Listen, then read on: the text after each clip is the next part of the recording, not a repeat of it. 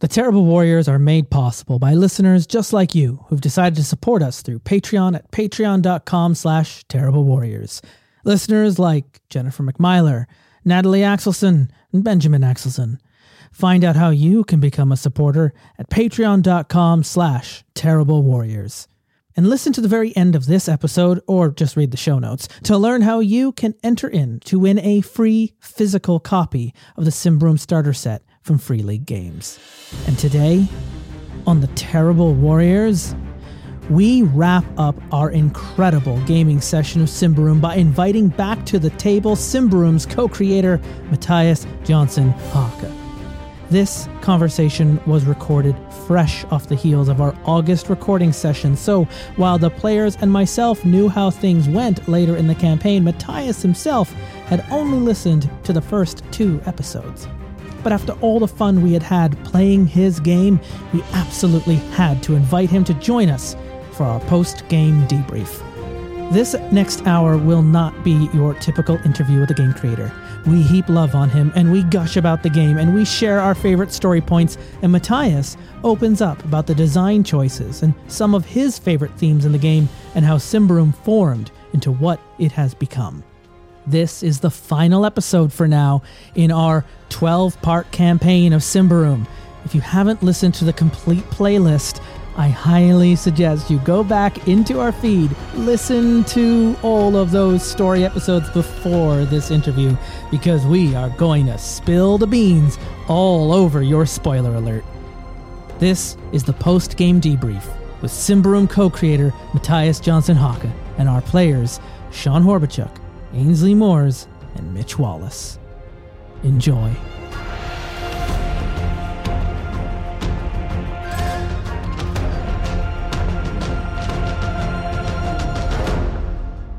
Matthias, for this conversation, I was like, you and I don't need to talk again on the podcast. We've done that. We've been through, we can send people the link. We have a good time. We've got a good rapport. What I really wanted to do is, now that we've finished playing the game, I know you've only heard the first story episode, and the second one is out. Technically 3 if we count the prelude, the episode 0. Yeah. But of the actual story, there's 2 that are out. Sean, Ainsley, and I, we've recorded everything. We finished in August. And by finished, we got as much done as we possibly could before we went. And I remember looking at the Wrath of running through and kind of counting in my head, like how long we do things and how long these read out. I'm going like, it is going to take at least 7 more 4-hour sessions at the pace we move at if no one detours to go to the end. So maybe we'll return when we do another block of recordings. But for now, what happened in our story is we got as far as descending into the sinkhole.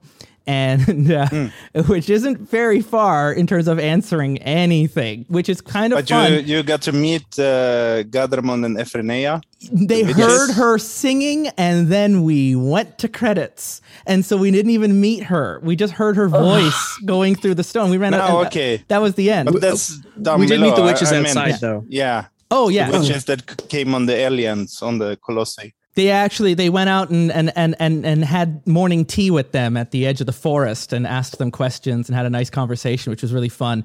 And they also went knocking on the doors of the Paladins or the Templars to say hi to them, because they all fought together. And of course, Yandrame being a devout member of the church, like that's an in for them. Of course, they don't know why the brothers are being like, oh, well, I mean, their brother is injured on the bed, but also you can't come in, you can't go, you got to leave. And they think they're being followed, and they're acting kind of paranoid, and they just shuffle them out of the hotel and send them back out into the street. And but this will be a perfect cliffhanger for the listeners as well, because you don't want to spoil the first part of and the so campaign. What I get to do now is when we go in, we'll end. The last lines will be those lyrics of the witch singing through the cave. Then it's just going to end, and then I'll have an extra going. If you want to know what's going on here, if you want to know the secrets, you want to know the answers, if you want to play this yourself, Wrath of the Warden is available here. And and that'll be the end of our campaign to a bit. I mean, certainly I want to go back just because what we have is and I'll let the other two take over because I want them to have this conversation. But I want to fill you in so that you've got a bit of context for where they're coming from. Of course, the woman that they meet, who's going to offer them all their riches and any promises they want, in this case, is, yeah, I can connect you with people who know where your mother is. Sure, they're well connected and all that. And I've been noodling in my head that there is a strong possibility that if Elindra's mother is still alive, she's probably off with the Iron Pact herself, somewhere out there doing things. What's happened to the father, I do not know. Elindra has gone from being an innocent, scared librarian bookworm to badass monster hunter. I had some really lucky rolls. and it's just decimating those clan beasts, and the others like Sean and Mitch are standing beside going like, what has happened to sweet innocent Elindra? And Elindra is willing to like go almost to any length if it means that there is a breadcrumb of information of what's happened to where her mother went. Because I just listened to episode 2 and what Yandrome did to my beloved Mal Rogan actually made me feel a little bit sorry for him. Being blasted by the holy light of Prios, the poor guy. Yeah. That was quite a hit. Yeah, Mal's still out there, so he could. He's obviously not going to make an appearance when we're off in Thistlehold. But if we ever did return again, many chances. He's definitely out there with the burn marks to prove it, waiting to find a way to find that Thurge that showed him what for. For a group of people that were completely ill-equipped for combat. Which we spent because then they got all the experience points before we start Wrath of the Warden. Yeah. And they're like, buff up our characters. We need to survive. But, you didn't build the most, I don't know, combat-oriented group, but in Zimmerum, you don't start as you would a level 1 player in 5e. You actually start at what we call the normal challenge rate level, and then there are the weak ones. I'm not saying that Mal Rogan is one of those, because he isn't, but even a crappily or not very skillfully built character is not helpless in Zimmerum. No, and this is what they found. Their weaknesses. All right, well, we're not going to defeat them in arm to arm combat, but we can terrify them, and we can rout them by throwing yes, that Prios' burning light is really good, but it's got like maybe 2 shots before you start taking corruption threshold. But they don't know that. They don't know how many shots you've got. They just see this burning supernova of terror coming out of the mill. Yeah. And they don't know how many people are in there. They don't know how many people Keller's encountered. And so it was just chaos and fear and breaking the will of the bandits. And then Mal Rogan's by himself going like, well, I'm not going to take them all on my own. and takes his hand and goes home. And so it was really fun for me to see them I was like, maybe everyone's gonna die in the second episode. I don't know, because I caught that they're not like level 1 like D&D. They're neutral. They're normal. And so even in the first episode, when we zoom in on the campfire, I'm describing everyone, including the player characters, as if they were NPCs. And if you're listening for the first few minutes, you're not gonna know, unless you listen to episode 0, which ones are the main characters yet.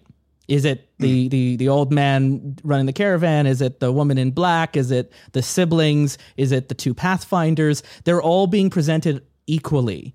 And it's not until the actual story begins to roll do we then see the player characters start to step up where the other NPCs don't. And that's what starts advancing them into the main character status.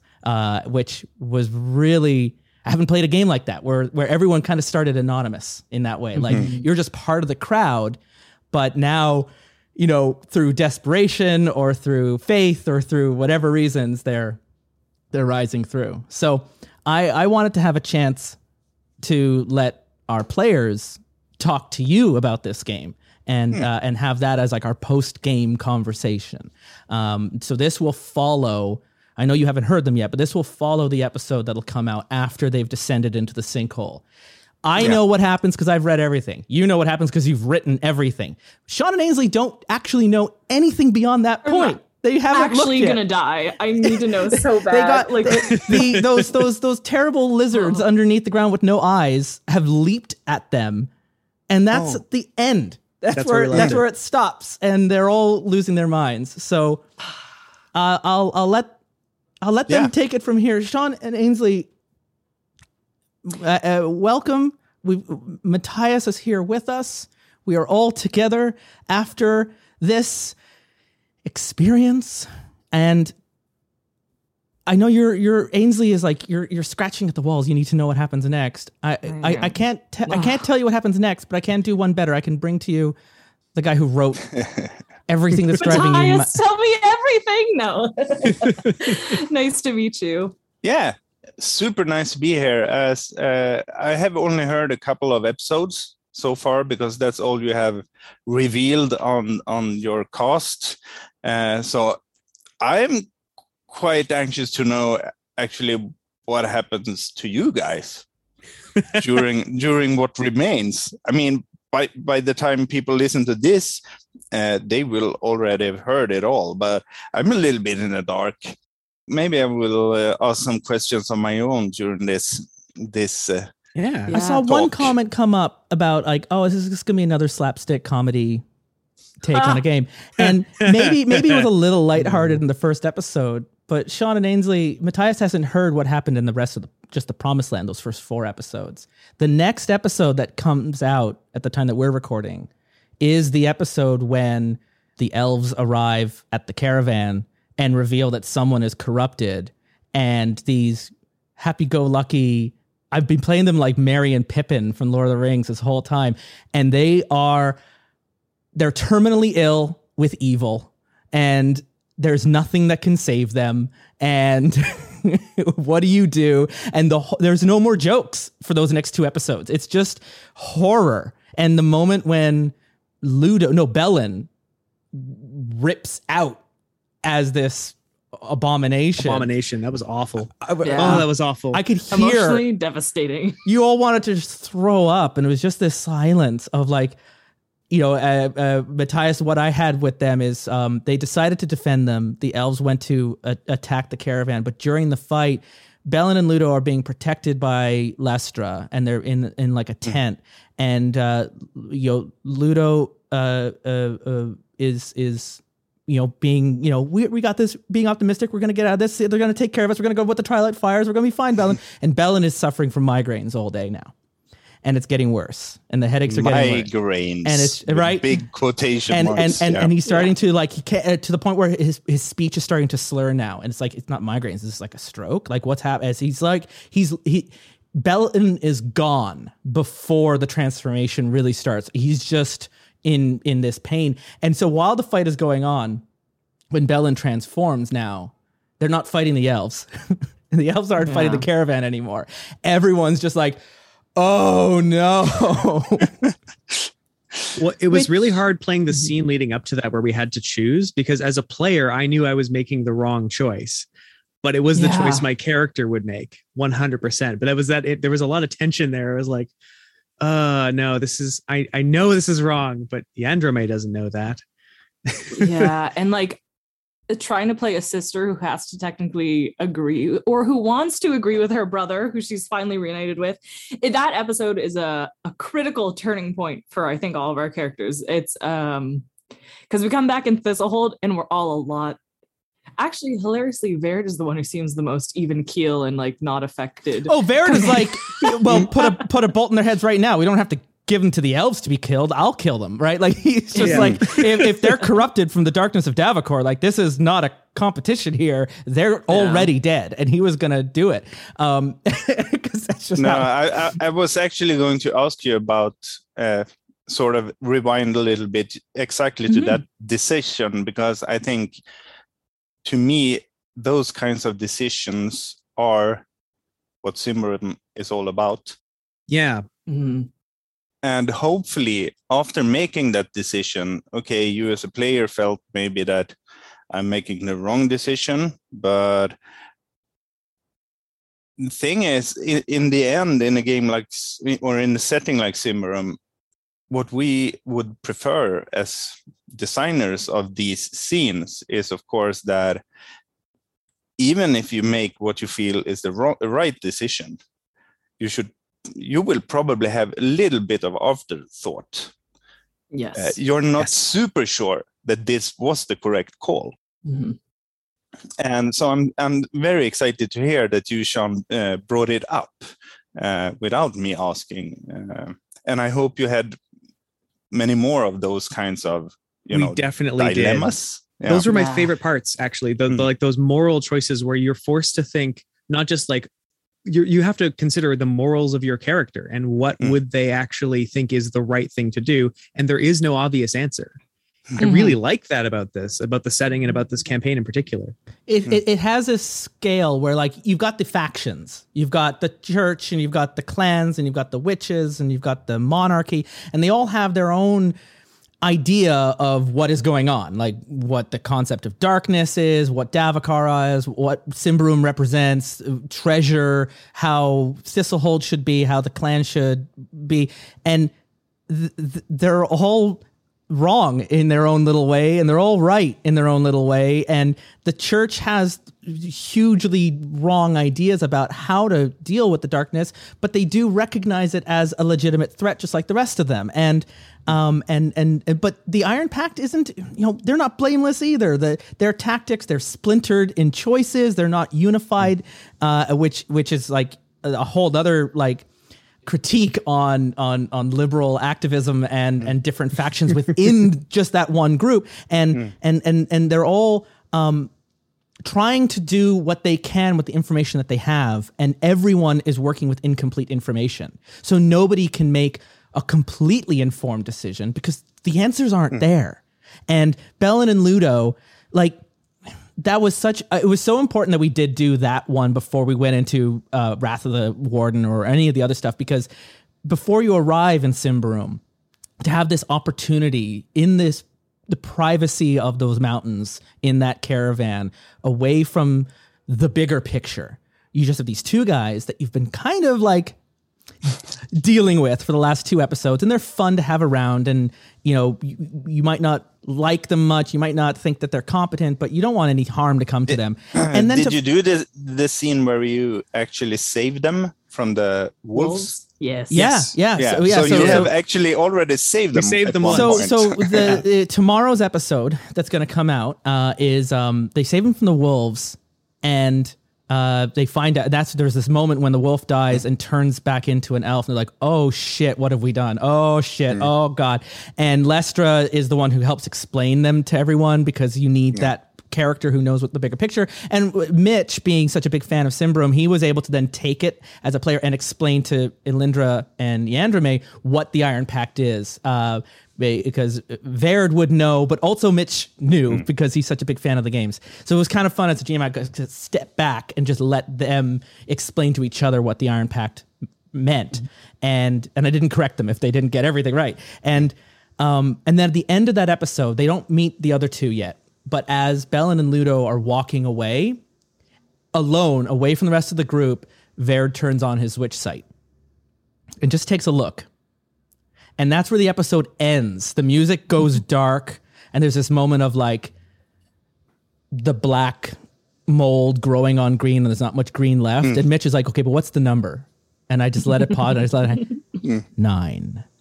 And there's just this silence at the table, and they're like, oh no. Oh no. Bellin and Ludo were the first conversation Elindra had, just by like happenstance of they talked about them being illiterate and cartography. Sorry, the episode actually ends with the blizzard and hearing the conjured voice over the blizzard. So you also, there's this sense of like, who the hell are these? Like, you don't know that there's only 2 others. You just know that there's this presence, this scary, they can move blizzards on you. And there's this voice in there. There's just like, I love how invisible the elves operate. And they just, again, they're doing the same tactics that Yandrome and Ainsley, like what you guys were doing against Mal Rogan. They're just doing it on a bigger scale. Yes. They are small in number, but they will make 2 feel like 200 just in presence alone. And Verd confronts them in the camp and says, "You're corrupted. Tell us what you have done. You have done something that has brought the Iron Pact onto us, and we will not leave these mountains alive if you do not give us the information we need in order to make the right choices." And that's when Bellin is like, "Shut up, Ludo, shut up." And Bellin's like, "It's too late. It's too far. We got to come clean, Bellin." And he pulls back his sleeves and he shows them the stigmas. It was so lovable. And he breaks down into tears and he tells them the whole story. And so they know what's going on, but they also know that, like, you know, and Lestra's trying to advocate for them to let her take them to the monastery instead, because, like, as a reader, like, all Ludo is guilty of is taking a skull in a circle at a camp and then handing it to the person on his left. And that moment, a couple seconds where he touched it and he felt its warmth and he passed it on. That's it. His fate is sealed. And it's so unfair. It's so, like, he didn't deserve that. And it sucks. And that was beautiful. Like, in terms of just, like, this isn't about judging right and wrong. Are Bellin and Ludo guilty? It's irrelevant. They're sick. And they're a danger to everyone around them now. But Yandrome and Ainsley, or Yandrome and Alindra, they don't know as new players how dangerous they are yet. And that transformation and that monster fight that happened at the end, where they ended up having to break the Sunstone open, Matthias, and summon an elemental being just to, because they were all going to die. I think one of the elves does die, and then Ludo goes running off into the woods, and the other one chases, and we don't know what happened. There's a scuffle in blood, and it looks like they fell off a cliff, and they both died together.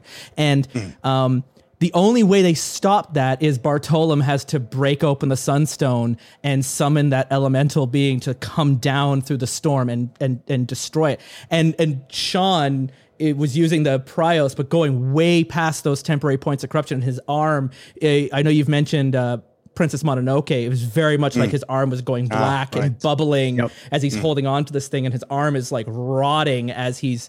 And I'm going like, oh, this is it. We're not making it. We're gonna start new characters when we go to Wrath of the Warden. Die. We thought it was over. And so going into Wrath of the Warden and arriving at Thistlehold, we jump a few months in that. We do a time jump. And it's clear now that, like, especially with Alindra and also with Yandrome, that what happened in that mountain with Bellin and Ludo, they were never going to let happen again. Like, it was very defining. It was so traumatizing, but so, like, there's a before and after of, like, welcome to Symbaroum. And the characters in our second half, when we're in Thistlehold, is they have been transformed in their own way from that experience in the mountains. It was really cool. Yeah, the tutorial section was just, it was so fabulous, because especially I came into it not having read much of the lore. I was like, I'm not going to read much, and I'm just going to let myself be the idiot character that people can, like, find the world from. And I tend towards happier characters, so we didn't have, and I mean, Yandrome is like falsely happy, and then we have Verd, our, like, doom and gloom barbarian we're trying to cheer up the whole time. And always wrong. I mean, and it was great though, because our characters wanted to be right, and we just had such a great time of keeping that up until that last episode of sort of the, like, tutorial area, where it was very in character traumatizing and gave us a lot to leap off from, and then, like, change to really be like, this is Symbaroum. Now you know what the world is like. There are hard choices, because it was a rough fight debate between Verd and Yandrome, and Yandrome was particularly unyielding because he won in the end, kind of. And then we all suffered for it. We all did. And I mean, it ended up being just crazy impactful and wonderful, because it led to us all changing as people by the time we got to Thistlehold, and we're like, my brother actually sucks. So does this church.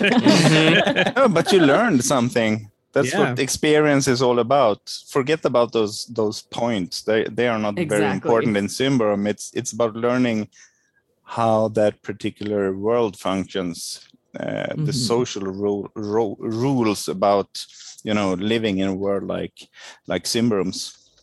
Yeah. So, but super interesting to hear. Actually, this first adventure that the tutorial adventure that you started off playing and will play for, is it 4 episodes? I don't remember. We either have one but something left. like that. I think the next one just has the elves arrive, the debate is done about Belen and Ludo, and then the 4th episode is basically a big fight. So I think there's 2 more left. That was written mainly by my colleague Matthias Lilja, with the expressed intention to, you know, ease you into the combat rules of combat, but also into problem solving and into social dilemmas, and trying in this, when you meet the elves and the wolves and the shapeshifters and such, and Belun does what Belun does. That is sort of meant to teach you about the main conflict, about the setting. And also this paranoia that you don't know, these lovable people that you are going to meet, you don't know, unless you've got Witch Sight like Verd, which one of them are ticking time bombs. Because 9 corruption, 9!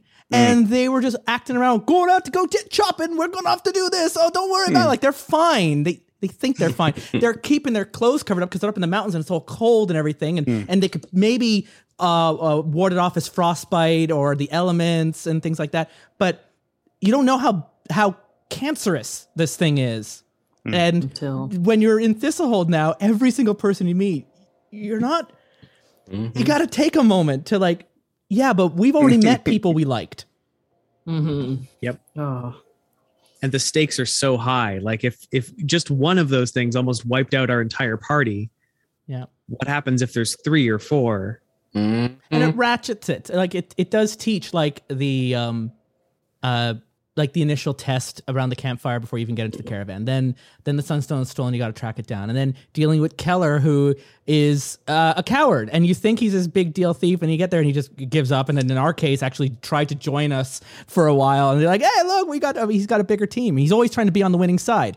And then at that point, you've earned the trust of the caravan, and they're starting to let them into bigger and bigger decision choices. So when the debate happens with Belen and Ludo, their place when they're debating and when Argosto asks them for their opinion, it's an opinion that has now been earned over the last 2 hours. That isn't just because you're the protagonist, because they were nobodies when they were sitting around that campfire at the beginning. And one at a time, step at a time, they have earned their place at that table to be involved in deciding the tie-breaking vote on what happens with Belen and Ludo, while simultaneously learning this political conflict going on between elves and humans, Iron Pact and Ambria, and also how that works with the clans, and realize like, oh, this promised land that we are about to walk into, that we've got these that Queen Corinthia has set aside for her subjects, is messy. And it's going to only get messier. And it's really, I think for Alindra, it was heartbreaking for you to realize that this isn't the wasteland you're leaving behind. You're not necessarily going to a better place right now. It was so rough, and I felt bad for her, and I was like, oh, this sucks. I didn't realize I wrote this to be so sad for her, because she just gets there and like no parents, no like nothing. They get to the city and they have nothing, and then her brother has just, you know, she's finally seeing the like extreme faults he has after hoping that being reunited with family would mean that things were easy and happy. And then like Verd, the grumpy barbarian, is the guy who had it right. Like, oh, that's unfortunate. Because I know you haven't heard it yet, Matthias, with Alindra and Yandrame, they both end up in Thistlehold 3 months later, but Yandrame is working devoutly for the church, and Alindra is trying to track down information of what happened to their mother, and that trail has led her to Thistlehold now, and she's paying out of pocket at the Witch and Familiar, and is trying to just but is like 1 day away from having to move out to the tent city because she can't afford it anymore because she's running out of money. And And Yandrome and Alindra meet every day at the Bronze Well, but it's getting colder and colder and colder. And at the beginning, when the Wrath of the Warden begins, it's kind of implied that the two of them are going their separate ways now, and that they're not going to stay together. And Alindra is going to follow the trail and head off somewhere else, and Yandrome is going to maybe go off and begin training in a different place and go to a different monastery. And then shit happens at Thistlehold, and they all get pulled back in together. In fact, Verd is he's gone away, delivered the kids at Yandaros, and he's fucked off. And when the witches show up at the door and they need an interpreter and they pull someone out of the crowd, it's Verd. And he sees the kids and he goes, God damn it.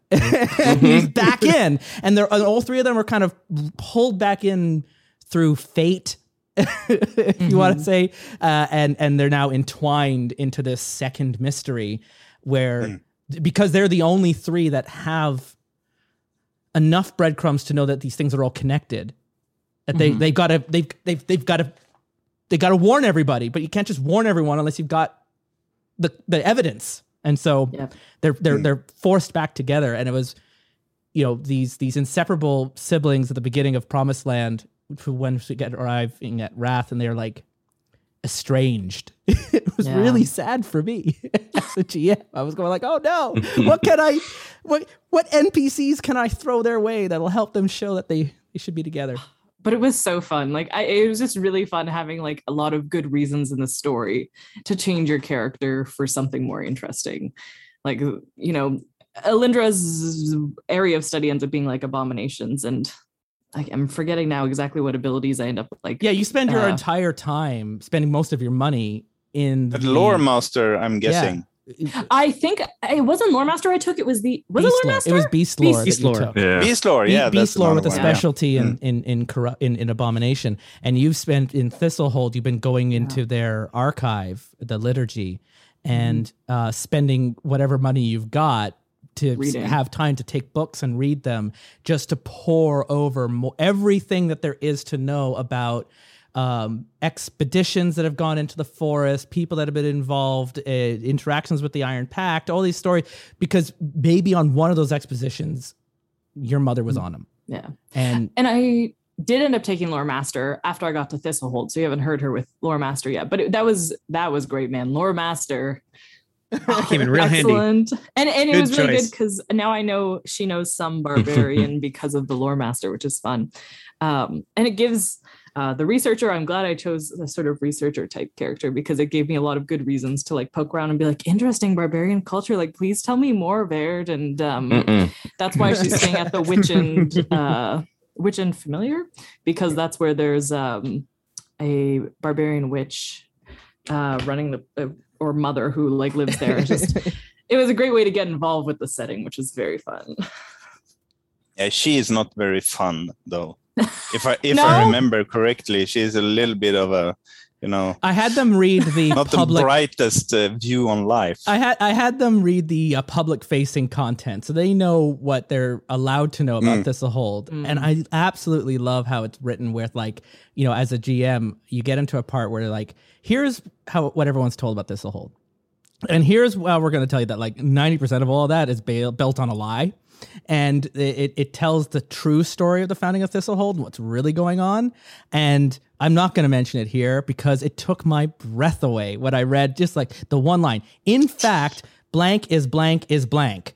And I went, oh, that explains no wonder Lassifor Night Pitch and and it's all like everything just kind of holy crap. And then now running, even though we barely scratch it in the little bit that we did on the Wrath of the Warden, as a GM, it informs me so much on how the town's guard is going to react to crises, and how the heroes in town, so-called heroes in town, are going to react to crises, and how the leadership actually operates, and how far they're going to go publicly versus what's going on behind the scenes. And it was just so juicy, and it was so simple as well. Like when that reveal happens, at the table they're gonna be like, holy smokes, and it's gonna retcon everything, and it's all gonna make sense.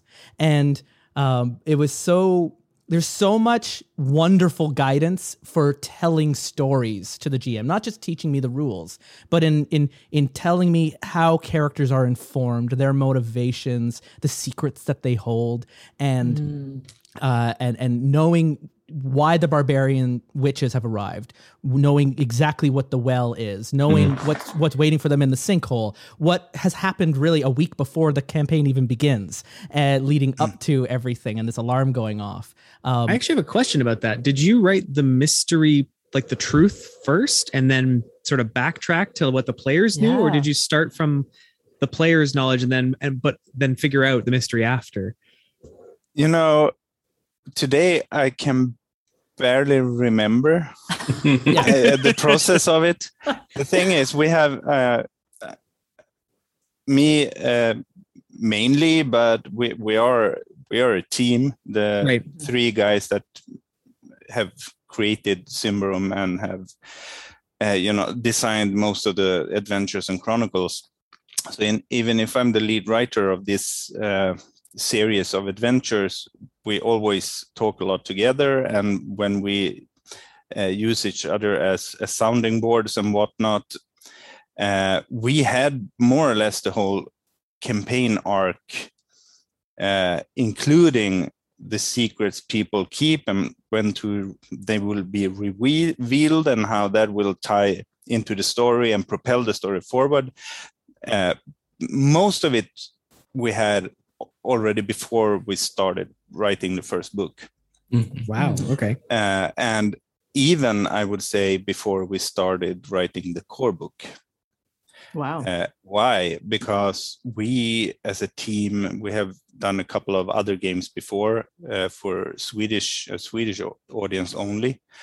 And we have always had this idea that we want to create the games to tell, for our sake, to tell a certain pretty, majestic story, storyline. Then we try to design the game so that you can enjoy it and play it without ever getting into the big campaign, which I hope is true for Symbaroum. I know quite a lot of people who play it without ever, even having read the Wrath of the Warden or the other campaign books.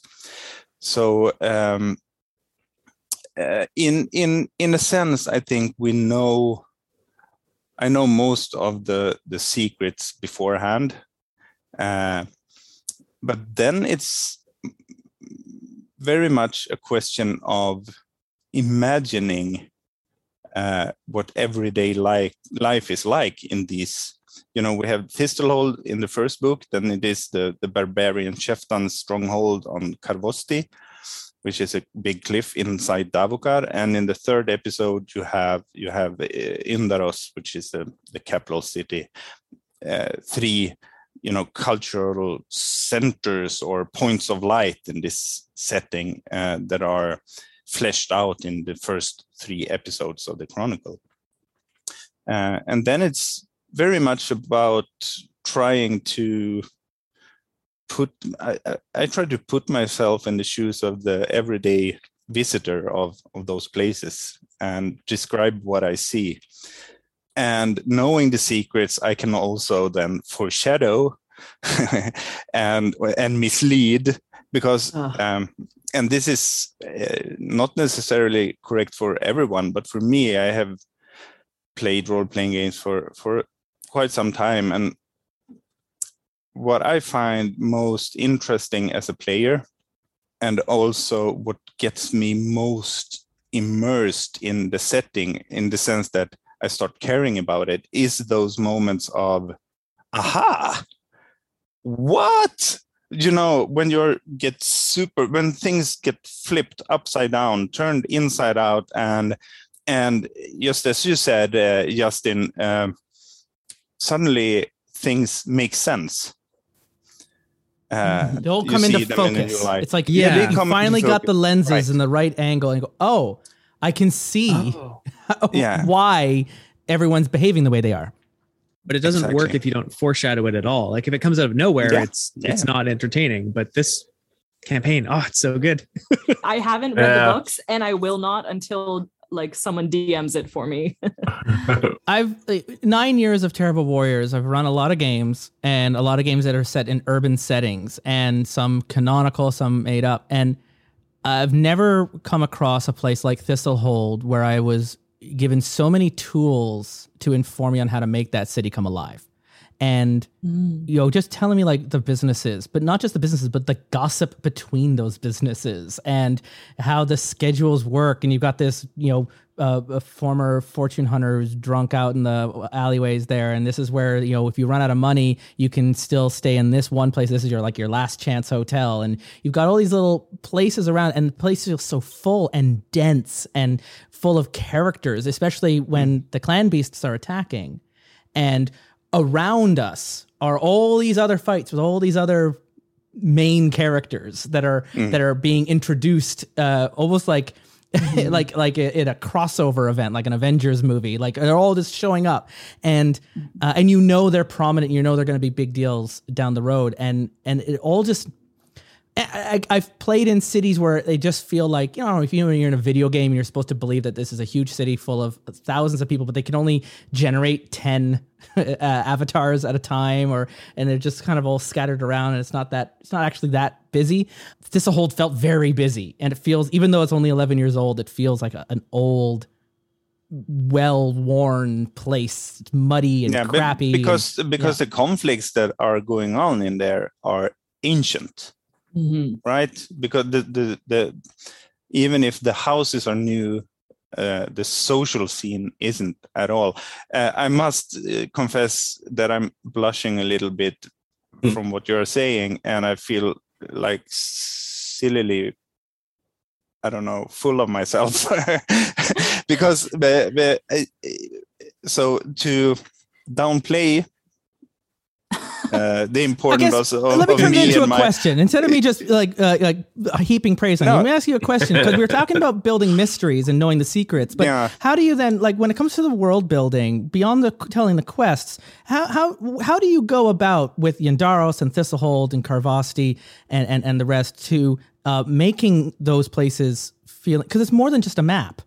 Because the map becomes more than, like, you got all these points of it, but when reading, like, there was guidance for me to tell those stories. There's information for me to give to the players. There's all this stuff, and if I tell them, then they can. By the time we're doing the investigation, they know where to go because they've read the primer on Thistlehold, and it feels like we've lived there for a while. And I've never, any other game where we've been in a city, I have to start leading people on rails to drag them through, because I know more than they do, and their characters know more than they do. And this was very different from that. So I guess the designing of Thistlehold as a place, as a sandbox, but also a setting for your main story and your chronicles, how does that come about to help make it feel so lived in? I think no easy answer to that one. We in the Game Master's Guide that we released last year, I think, I've written a section about designing settings, designing game worlds, and settings within those worlds. And one of the things that I think is an important factor in making that feeling come about is that the ideal is to describe everything in the world in relation to other things in that world. So instead of saying that, the Rose Garden is a flea-infested sort of a really cheap, Amsterdam hostel, you compare the Rose Garden to other establishments in Yndaros or Thistlehold, and you just do the same thing with everything else you are describing. So when I'm describing the Rose Garden, I'm not only describing it, I'm also describing everything, a lot of other places in that town and the relations between the Rose Garden and those other establishments. So you get this sort of structure or dynamic or the contrasts of the town all the time. I don't know, that may be a little bit flimsy or. It helped me. You'll hear it when we get to Thistlehold that as they're going around, there's even as big a deal as the sinkhole and that and the alarm going off. There's still other stories happening all the time. There's this supposed heretic that keeps seeing people every morning. There's lineups to his place. There's the three brothers who are passing through, and there's all these rumors and a buzz about like they're apparently heading off to Temple Wall. What are they doing here? And there's all these comings and goings, and the nobles are all packing up and getting out of town, and like they've got their whole thing, and you feel smaller in this world in other than compared to others, where like in other settings we've played, you're Aragorn, right? Like you're going to be the biggest deal in the world. In this one, if you're lucky, you might be able to warn the mayor what's going on, and you'll get a commendation. But to be fair, I mean, then they'll forget about it next week. You have just played or sniffed at the first part of the Chronicle. I am currently writing part 6. Oh, and I'm sure by the time you are the biggest characters in the realm, it's going to feel so earned, though. Yeah, but you will probably still feel small, but because the stakes are even higher, and the decisions you have to make are not easier by the time you get to that point. But you will definitely be walking around in Thistlehold like a household name. Everyone knows who you are and look up to you and knows much of your, So you in Symbaroum, you can become a hero in that sense. You can also become very infamous. You're right. Oh, yeah. By Chronicle 6, you could be walking around Thistlehold, but you're also presuming that Thistlehold still exists by Chronicle 6, depending on how things go with Wrath of the Warden. That's not a guarantee. And there's a chance that even if they do happen to survive that terrible night, the players are going to have to flee and change their name because everyone's going to know how bad they were. And it can really... No, I mean, obviously you can align yourself with a lot of different factions in this setting, and one of them being the Iron Pact. And of course, if you become known in Ambria as champions of the Iron Pact, there are lots of people who will not like you at all. Yeah, you'd be completely ostracized. Throw you out from the inn or from their store or whatever.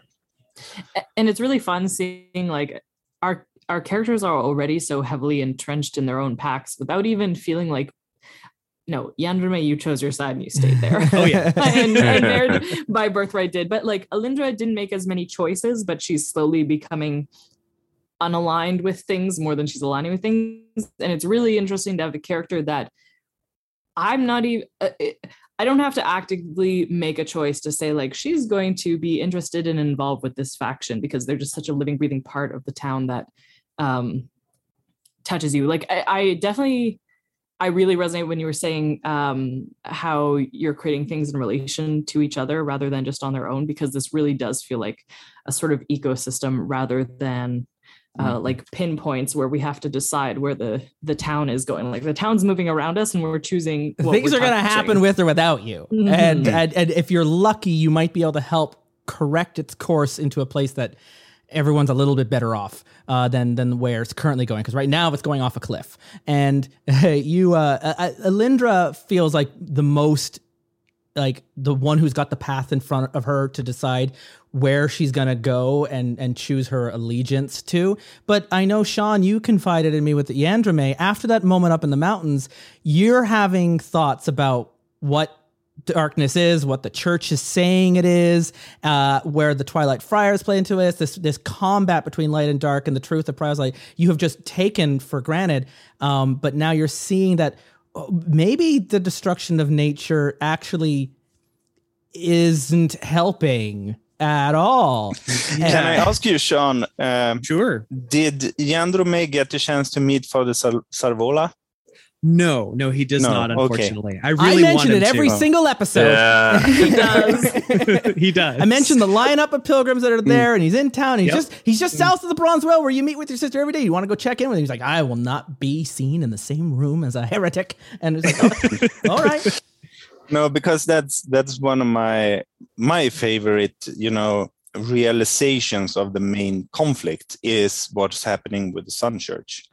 And the loyalists, as they are called, the ones that want to follow the giver of laws or the lawgiver. And then you have the reformists who become more numerous over time and who wants to sort of take a step back to when Prios was the giver of life, the life giver instead, and more or less, this loving, all embracing father, a schism mother, is / coming. God of creation. Yeah. The schism hasn't happened yet, but you can see the fault lines. You can see where it's starting. I feel like Yandrome was very well positioned where we left the campaign to not necessarily to have not chosen a side yet and to have that choice sort but of if you on don't him. pick a side, the rift is going to open up and you're going to fall right down in the middle. it. Yeah. And it was very interesting playing him of sort of walking that line of he was prejudiced and he was coming from a place of he was indoctrinated from a very young age by in the lawgiver side of things, but he's starting to question that, but he isn't quite pushed over that line yet. And I love that there's enough stuff in the church that you can play with that. You can pick either direction, or you can play around, and there's things to explore that it's not just one note. And becoming an apostate would be a perfectly valid arc for your character too, and it develop it that way. So the siblings are this other story, but then we have our very mysterious witch Verd. And Mitch, you haven't had a chance to say much because you joined in mid conversation, but I want you to give a chance because as Verd, you're very soft spoken. You don't say a lot of things. You don't let us into what's going on, and so it made you a very impactful character on the scene. Because when you did act, it was always a big deal, and you're trying to give us warnings, and we're constantly ignoring you, and then you're always right. And so as Mitch, how was Verd for you into this? Because I know you came in with a Symbaroum background already, having knowing the game, having played the game. So let us in on some of your secrets, because Matthias can't share his. So to share us Verd, what was it like playing this spirit witch of the clans? Yeah, so this was the second time I've gotten to play a barbarian. I've enjoyed Symbaroum for years and pretty much backed every Kickstarter. So a huge fan and such. And there was an opportunity I think about 2 years ago or a year and a half ago, there was a Symbaroum writing contest that me and my friend participated in.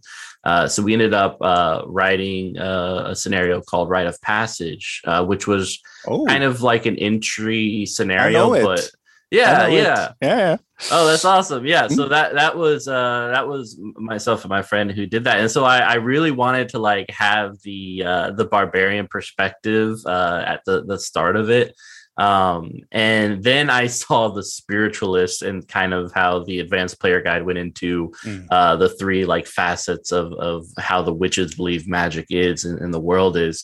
And I thought it was so enchanting. And so Verd is a spiritualist in training, and deals with kind of the nightmares of seeing the dead every now and then, because he can't really control it at this point in time. It's a far thing from him to be able to talk and speak to them. They just kind of terrify him at night. And he's also addicted to drugs to help him sleep. So he's a very troubled, barbarian witch, who had to fulfill this promise to his father to get these two Ambrians over to their land, and risk his life doing it, so that his father can be proud of him.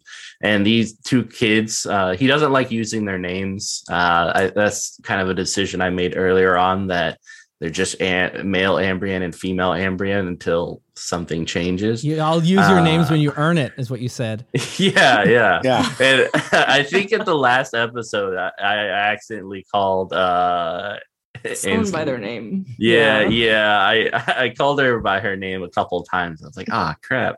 But that's just Verd, it's interesting that you say you're a witch in training, because Alindra and Yandrome clearly approach you as the master. You're the one with all the knowledge and all the answers. You're clearly the one in charge.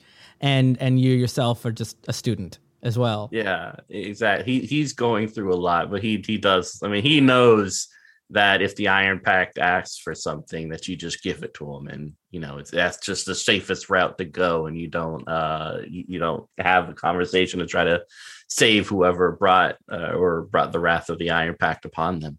And so I guess it's just been really fun to just kind of watching these two grow and such, while like Vyrd is also growing in trying to keep this facade of this mysterious barbarian when really he doesn't know. I don't know how much planning you did ahead when you sort of composed the adventuring party or whatnot, but I have only listened to a couple of episodes now, but I think it makes for a really good show to have that,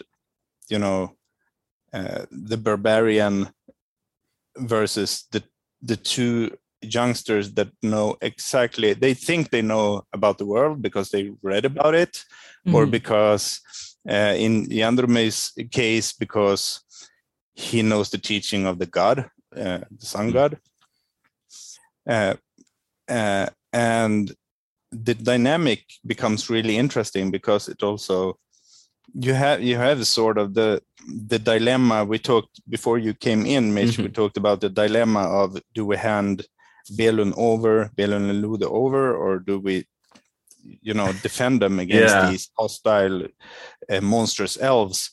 But your relationship is kind of a mini version of that conflict in some sense. So whether or not it was intentional, I think it brings a lot of flavor to the table. Yeah, it worked out very well. Yeah, I was super excited because I love the barbarians and the different clans and lores surrounding them, and it was such a perfect mix. It wasn't intentional. I let all three of them make the character they wanted to make, and then we all met for one meeting before, which then turned into that episode 0 prelude that we recorded, and so they all got a chance to like go over and because Sean and I had done a session 0 last year where we all made our own characters in the game. So we knew a little bit like we were getting into. So I just let them go, like, make the character you're excited about. And what we ended up with was this like really interesting triangle of conflict between all three of them. Yeah. Because the siblings are not united. They appear because they're both Ambrians and their family,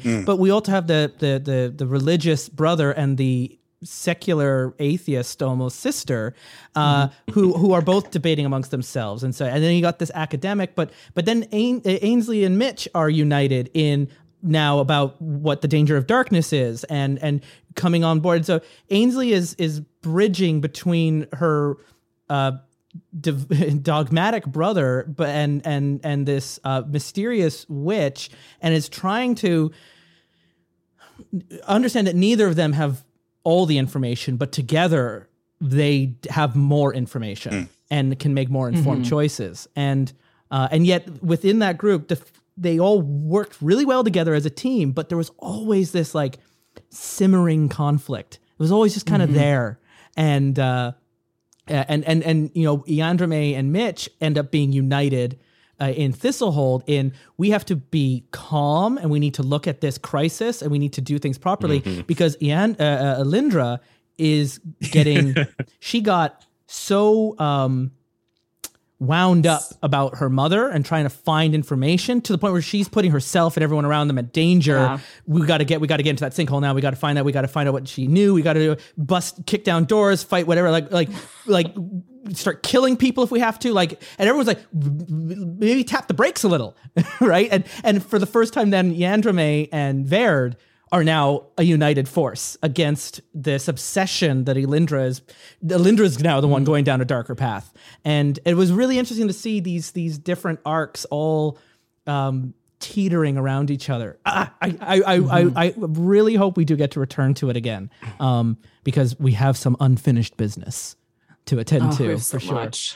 Then I will definitely not spoil anything for you. I don't want you to spoil anything, Matthias, but I do want you, for both my players and for our listeners, and for anyone who's thinking of getting Wrath of the Warden and trying to look it into itself.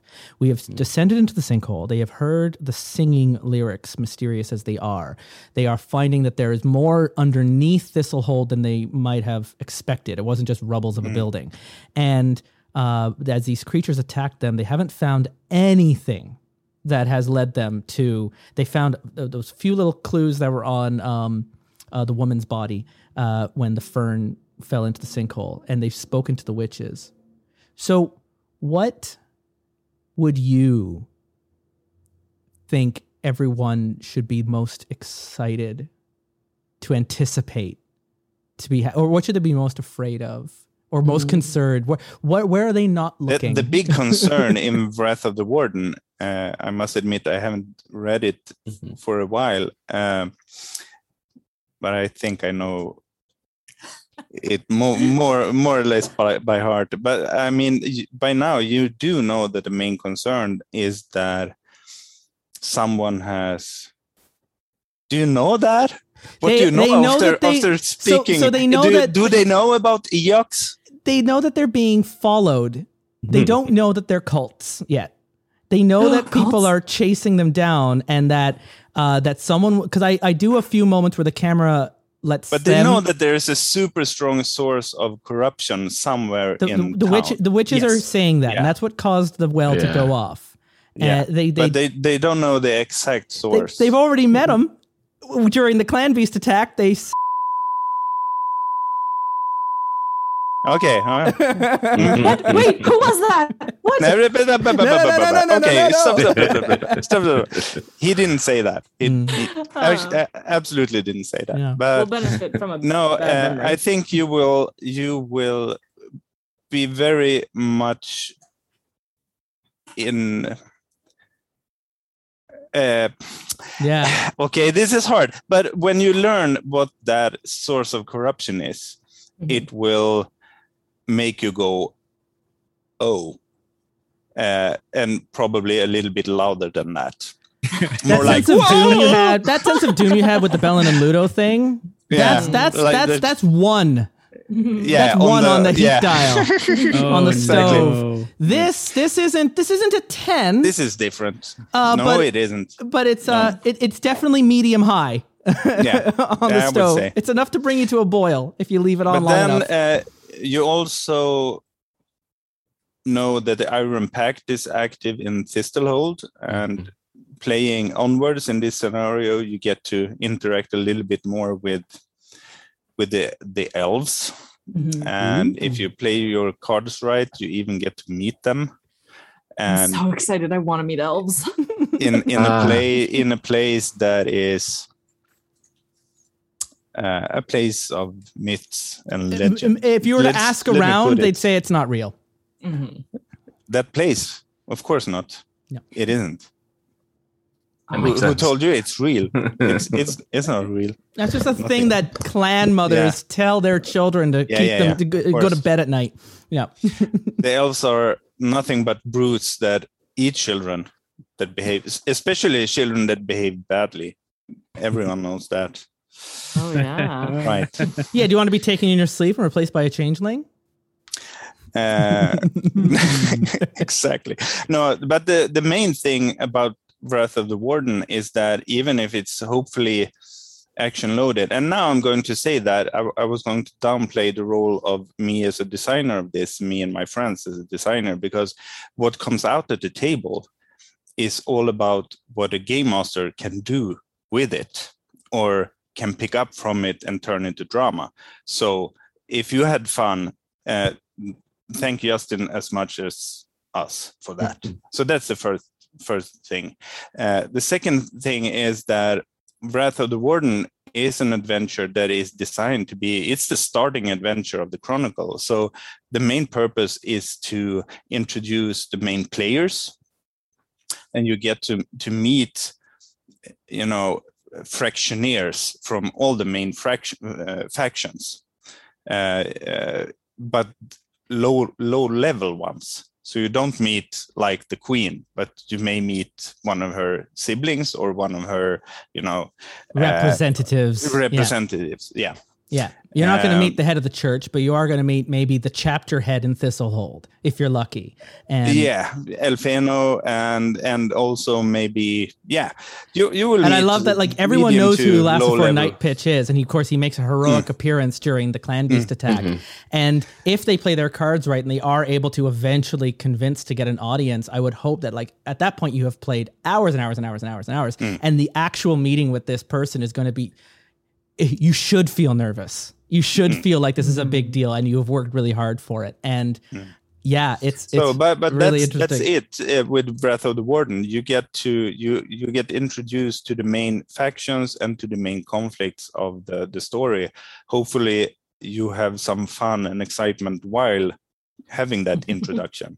But then, when we go off to the second part of the campaign, which is called the Witchhammer, and starts at Karvosti inside Davokar, the stakes immediately become very much higher, and you get to do a lot of traveling in Davokar Forest and whatnot. There are some small trips into Davokar in Breath of the Warden as well, I should say, but it's mostly almost like a murder mystery happening in Thistlehold. It's a very urban detective story, which I really enjoy. With in the third act, it gets really. This is where I saw when you and I last talked. You said Symbaroum was like Game of Thrones meets Princess Mononoke, and the third act of Wrath of the Warden, reading it, is what felt like that Princess Mononoke, where we're dealing with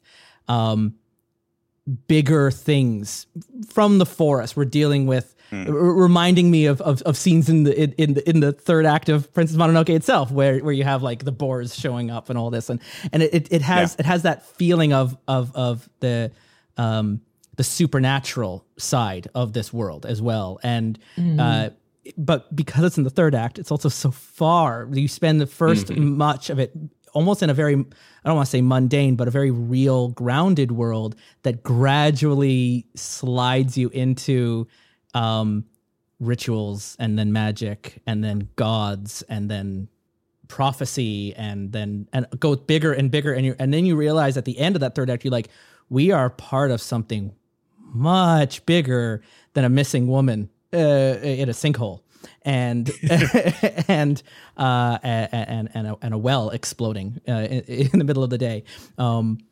It was. I feel like story structure wise, like that's important though, to establish the normal before you dive into the weird. And I think it makes the weird that much more impactful. It's great that you did it in that order. I really like that. Mm-hmm. Yeah, it's not for everyone.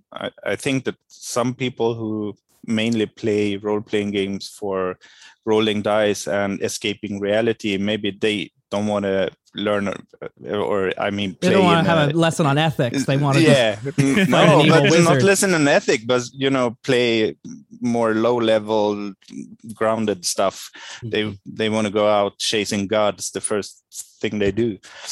I prefer for it to, and I prefer this as a player as well, when that gets to weight, because I think our whole table was united in playing flawed, simple, fragile characters where this is a lethal world, and you need to respect the people around you, or things are going to turn. And playing like all three, Verd, Yandrame, and Alindra, all three are fabulous characters that also have some really fun blind spots and flaws and weaknesses built into them, either through addiction or ignorance or obsession,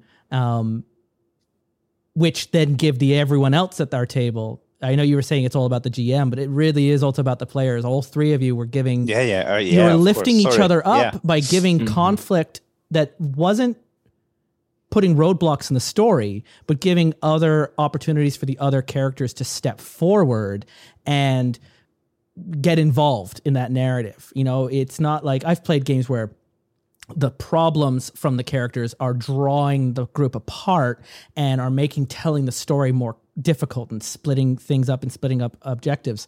Whereas this, everyone like, yes, Yandere is a problem with the church, and that faith needs to be challenged and talked about. But also, it's not going to slow. It doesn't slow the story down either. The conflict continued to spiral it forward and move it forward. And same thing with Verd. Verd doesn't want to be there. He wants to be anywhere else than where he is. But also, there's something where he can't just turn his back on stuff going down. You like us, Verd. Well, I felt like hide it. The party conflict was directly tied to the story conflict. And I think that was it wasn't separate. It was part of our different moral reactions as characters to what was going on. And every job felt like, we'll do this job and then we'll go our separate ways. And it's one more job and then we never deal with each other again. But then, like, our characters learn to respect each other or not, or, you know, like our opinions of each other change, and that changed the dynamic, but we all still were on the same team at the end of the day, which was really neat. Okay, we are out of time, so I want to go around the table and get everyone final thoughts or a question for Matthias as we round up. Our story for Terrible Warriors for now may be concluded, but the story of our three characters and of Thistlehold and of Symbaroum is far from over. And so I hope we continue to play this again, and I hope the people listening might pick up this story and try it for themselves, and that we have whetted that appetite and made them hungry for more. Because if you want to know all the answers, you just got to be a GM. They'll tell you. It's like being a magician, right? You can it's very easy to learn the secrets of a magician. You just have to go to penguinmagic.com and buy the trick. And then they tell you how it is. So it's the same story with Symbaroum. Like, if you want to know what was taking my breath away in Thistlehold of learning the secrets, it's in the Game Master book. It's right there. It's printed. It's available. Go for it. And then run the game and blow the minds of your players. But for my players around the table, let's start with Mitch and work our way back. What are your final thoughts here as we for a time depart the lands of Ambria? Yeah, I mean, I'm excited. I really hope we get to continue on, because I've really wanted to push through and hit all the campaigns. Symbaroum has always been my favorite fantasy TTRPG, and so being able to dive into it and play it it's just been so exciting for me. And you know, I'm really excited about the next books and such, and where Symbaroum goes in the future. So yeah, those are my final comments, and obviously my fellow players and the GM. Like, thank you so much. That was awesome, and I hope we get to do more shenanigans together. Ainsley Moores. I will very much echo what Mitch said. Interestingly, when I came to this, I did not have much experience. I got into tabletop role-playing games at the beginning of the pandemic-ish. I'm like fairly new to it, despite being a bit of like an actor and always wanting to try doing role-playing games. And this was my first like non-5e game that I really got into. I've like touched a few other systems, and it was just it was so fun dipping into the lore. Seeing a tabletop role-playing game that was so lore focused that's like my bread and butter, my favorite part of it. And it was so great. And it's not very scary if you're someone who doesn't know how isn't good with the mechanics of games. Like the rolling for yourself ended up being really simple to manage after a few sessions and be like, okay, this is great. I just have to roll for me, and I'm rolling against other people, and I just have to know where I'm at. So do yourself the favor and play it. I'm gonna GM this for some friends now, because it's so. I'll have so you good, GM. But I can't Tell you it. What, we'll keep playing. Yeah. We'll go into. I want the story reveal. We'll finish Wrath of the Warden together, and then when we do Witch Hammer, is it? You'll run it. Oh boy. You'll run it, and I'll play your mother. In Karvosti, and we'll check in with them what was going on. Perfect. Excellent. But yeah, thank you, Matthias, for speaking with us and for writing this awesome game, because it was a blast, and I hope we come back to it like everyone else here. Sean. I was just going to say, I'm feeling really conflicted, actually, because I really, really want to continue playing this game and find out things organically as my character. But I've been playing RPGs for years, and this is the first one I've thought, no, I could actually run this, and I want to. So we'll have you do the third chapter in the Chronicle is what we'll do. We go. And we'll just keep this going. That'll be wonderful. Yeah. Because I love the system, I love the game, I love the lore. This game is fantastic. And in chapter 3, I'll play the patron saint who might be your grandfather for all we know. Yeah. The patron saint who can't hit anything. Oh boy. But thank you, Matthias, for this a fantastic game. I really enjoy it. Mm-hmm. Yes. I don't know what to say. This has been like the most interesting interview I've done, because you haven't hit me with very many hard questions. The most difficult thing for me have been to try not to smile from happiness all the time, because my face muscles are starting to go numb. Because it's been such a joy listening to you talk about Symbaroum. Also, I must say, the 2 first episodes I've enjoyed very, very much. So I'm super excited for what's to come. And I will listen. And I will try to make sure that even more people find the terrible warriors and start following your exploits. Because it's been, and also, I must say, Justin, that your first introductions to the setting, the sort of introducing monologue you had in episode 1,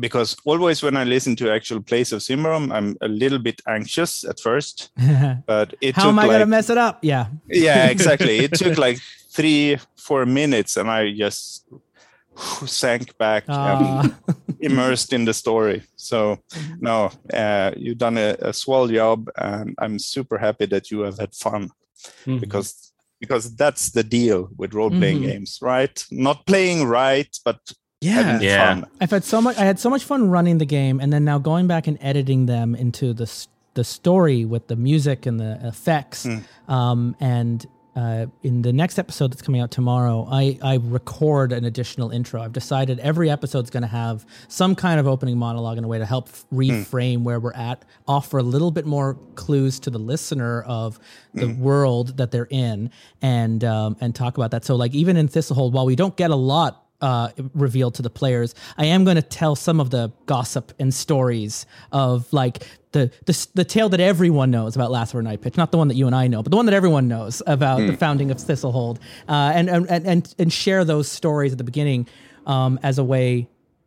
I really, this is just me as a podcast producer. I really like not having intros to our episode, not being like, today we're at the table with so and so and so and so. We we're in, and so we do the monologue and then the music. And then someone starts talking, and then we're back into the game, and it's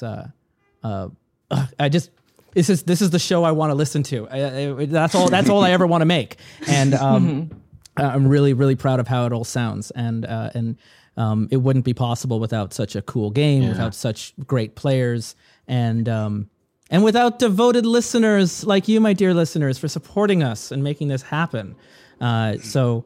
I don't know yet at the time that we're doing, because this, I know Matthias here was like, this is a very weird interview. It wasn't. It was a roundtable post-game breakdown that we really wanted to invite you to and celebrate the end of this story, because we had so much fun. We wanted you to be a part of this, basically a rap party that we're having here. And then we're going to pivot now into the game that we are going to be recording in November. This interview is happening in September. I don't know what game we're doing in November yet. We're planning that in October. So time travel and space continue to elude me, and we will move ourselves into that next world. I would do Symbaroum again right now and keep it going, except Sean is going to be traveling. He lives on a boat. And he lives on a boat now. He might not be in Portugal for all I know. So so we have to wait till you come back, and because I would not dare take another step into the story without having all three of you with me to do that. And so it is not out of the picture that we will return to this, but for now we'll pivot to something else for a time, and I'm excited to see what that is. And I know, Matthias, this will not be the last time you and I will be talking to each other. Congratulations on Blade Runner. Congratulations! Yes. I know, right? Congratulations So on the good. Annie Awards with all those Alien RPGs. Maybe we'll just play Alien next. And all of Yeah, I'm actually playing that later tonight. hey, everything Free League comes out. I know it's I don't mean to continue. I just they're the best books on my shelf in terms of production quality, in terms of the writing, the art, obviously. Oh yeah, we didn't mention the art. The art in my God, the Symbaroum. art is My so good. God, the art. Oh yeah. I literally, I had a friend over this weekend, and I brought all the Free League books out, and so it's like, here's Coriolis, here's Symbaroum, here's Alien, here's Forbidden Lands, and just pour through the art right now because they're going through a graphic design course, and just start taking down notes. I have a very interesting task coming up next, aside from writing some cool stuff. I'm also putting together, I don't know if you know that, you know, at least, Justin, that we did a Kickstarter for a 5e conversion of the Symbaroum setting. Yes. And as part of that Kickstarter, we promised the backers a Symbaroum art book, a digital one. Yeah. A digital one, meaning that there are no limitations to what I can put in there. Right. If we people have asked for a physical one as well, and we may just do that at one point or another. But in this case, I get to, really delve headlong into the treasure of artwork that, I mean, we have put out, can it be 15, 16 hardcover books by now? Yeah. Something like that, between 10 and 16 at least. I haven't counted. All of them full of the works of Martin Grip and Gustav Ekelund. And it's a true privilege to write stuff and then having those guys make it come alive. Being able to show that image in Wrath of the Warden and show the picture to my players of the witches on their colossi outside the gates. Yeah. Like that's it. I don't have to say anything more. That image conveyed everything, and it brought another layer into the world, another grimy layer into the world. And often I send off sort of a description of what kind of artwork I want, and I get something else back that is way cooler than what I imagined. So I end up rewriting the text instead. Excellent. So that's a very nice collaboration between me and Martin specifically. And this is the thing is I want to keep playing Symbaroum. I know just to get through Wrath of the Warden, I was joking earlier, it's going to take us 7 more 4-hour sessions to get done. But I also want to play The One Ring. I also want to play Alien. I also want to play, I still haven't played Coriolis. It's been on my shelf for years. Tisk. Right? You'll love that. And so I keep starting Raven's Purge, and then I have to keep starting it over and over again with Forbidden Lands, and I never get to the Bitter Reach, and then I got another one coming out soon, and it's just there's just so many games and not enough time. I just need to second what Mitch was saying. If you like Symbaroum and the way this lore-heavy kind of setting that makes for interesting stories. Just yesterday, I had a meeting with Rickard Antroja and Costa Kostalus, the two of my colleagues, about the third and final episode in the Coriolis Chronicle or campaign, which is called The Mercy of the Itans. And that will also be we will see 2 of the really meaty Free League campaigns come to a closure during next year, both the one for Symbaroum and the one for Coriolis. I know you're giving me a lot of extra time, and I really do appreciate it. Symbaroum and Coriolis both share such a close personal story with you. You know, it predates Free League. It goes all the way back to your original publishing company, and the story you told me of the company having to close and having to liquidate those assets, you selling Coriolis to Paradox Games and then being able to buy it back all those years later when Free League came in to exist as it does now. So I know, like, when I'm talking about these stories, and like Symbaroum in a consumer's head is only so many years, but for you, I know Symbaroum and Coriolis it's such a big part of your life now. It's going back so many years. Yeah, and you've been telling this story, and now you're getting to the point where you're at this place where you're finishing the story proper of Symbaroum and Coriolis. What's that? What is that like? No, it's terrifying. I can tell you that. At least until now, it feels. If we talk Symbaroum specifically, which I'm writing, it was terrifying. It felt extremely daunting until the moment when I started writing the first draft or outline, I should say, synopsis of this final campaign book. Then when I saw that things came together pretty nicely, now it feels I'm just eager to get on with the writing. And also because Symbaroum is that kind of game where we expect the game master to listen to the players, the player initiatives, and also the character initiatives. So I know that at the end of this chronicle, we will have very different types of stories being told around the globe at, almost parallel universes where the Kingdom of Ambria and the Davokar region turns out very differently depending on which gaming table you're at. So that's also, it will be very interesting to get to hear all those different stories when people start playing. So no, I'm super excited. Well, congratulations on such a monumental journey and being able to have the opportunity to finish that story. I know that was not always a guarantee, and to have that come to fruition, congratulations. And it may be, wrapping of a story in these two game worlds, but it's certainly not an end, and not an end at all from what Free League is doing. You've had another, and not for those brands or settings either, but for at least for the first big story arcs set in those game worlds. Both of those games will live on for many, many years to come. Well, and I'm looking forward to continuing to talk to you about these games for many, many years to come as well. Matthias, thank you so much for spending time with us and for joining us as we wrapped our story.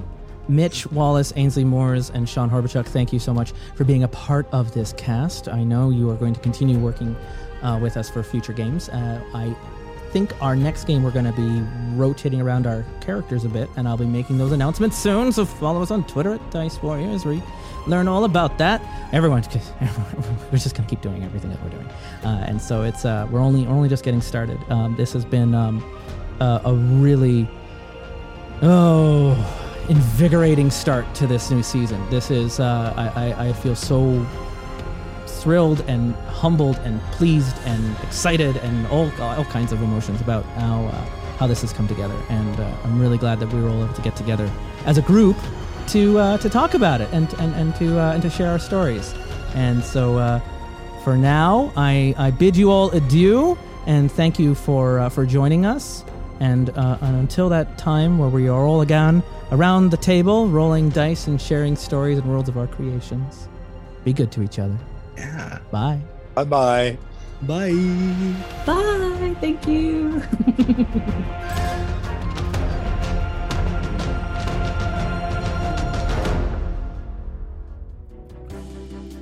Thanks again go out to Matthias and the entire team at Free League for supporting us with their feedback and excitement during the entire run of our Symbaroum production. To help spread that excitement and thank you for supporting this podcast, we've teamed up with Free League to give away a physical copy of the Symbaroum starter set, Treasure Hunts in Davokar. Yeah, we're gonna mail you a copy wherever you live if you win. To enter in, visit terriblewarriors.com or click the link in the show notes and increase your odds at winning by introducing your entire gaming group to the Terrible Warriors and letting them know that this small but mighty actual play podcast is worth their time. This beautiful box set includes maps, pre-generated characters, and a simplified rule book with instructions on how to conduct your own adventures as fortune hunters in the dark forest of Davokar. We will announce the winner at the end of December on our Twitter account at Dice Warriors. To learn more about Symbaroum and all of their incredible offerings, visit freeleaguepublishing.com. And if you like how we do things around here and you'd like us to keep going in 2022 and beyond, we exist solely thanks to our continued supporters from Patreon at patreon.com/terriblewarriors. Along with supporting a scrappy underdog independent podcaster, you can also join me at a private monthly game that I host every month for our Patreon supporters over Discord. This month, we're starting a new adventure in Symbaroum, the Tomb of Dying Dreams, where we will finally get a chance to venture into the vast Davokar forest. All of the details on how to join our game can be found on our Patreon page or by sending me a direct message over Discord or Twitter or wherever you can track me down. Your Terrible Warriors today have been Mitch Wallace, Sean Horbachuck, Ainsley Moores, myself, Justin Eacock, and Matthias Johnson-Haka. Editing and production is also by me. Music is licensed through Epidemic Sound, and the Terrible Warrior theme song is by Epic Game Music. We'll be back with new episodes and stories to share in 2022, including actual play sessions where we'll be playing Terrible Warrior alumni Darla Burrows' Dear Great Cthulhu, please stop giving me superpowers! And until that dawn of a new year brightens our table, please keep sharing your stories. Please keep being open to playing new games and to playing with new people. Keep being Terrible Warriors and be good to each other.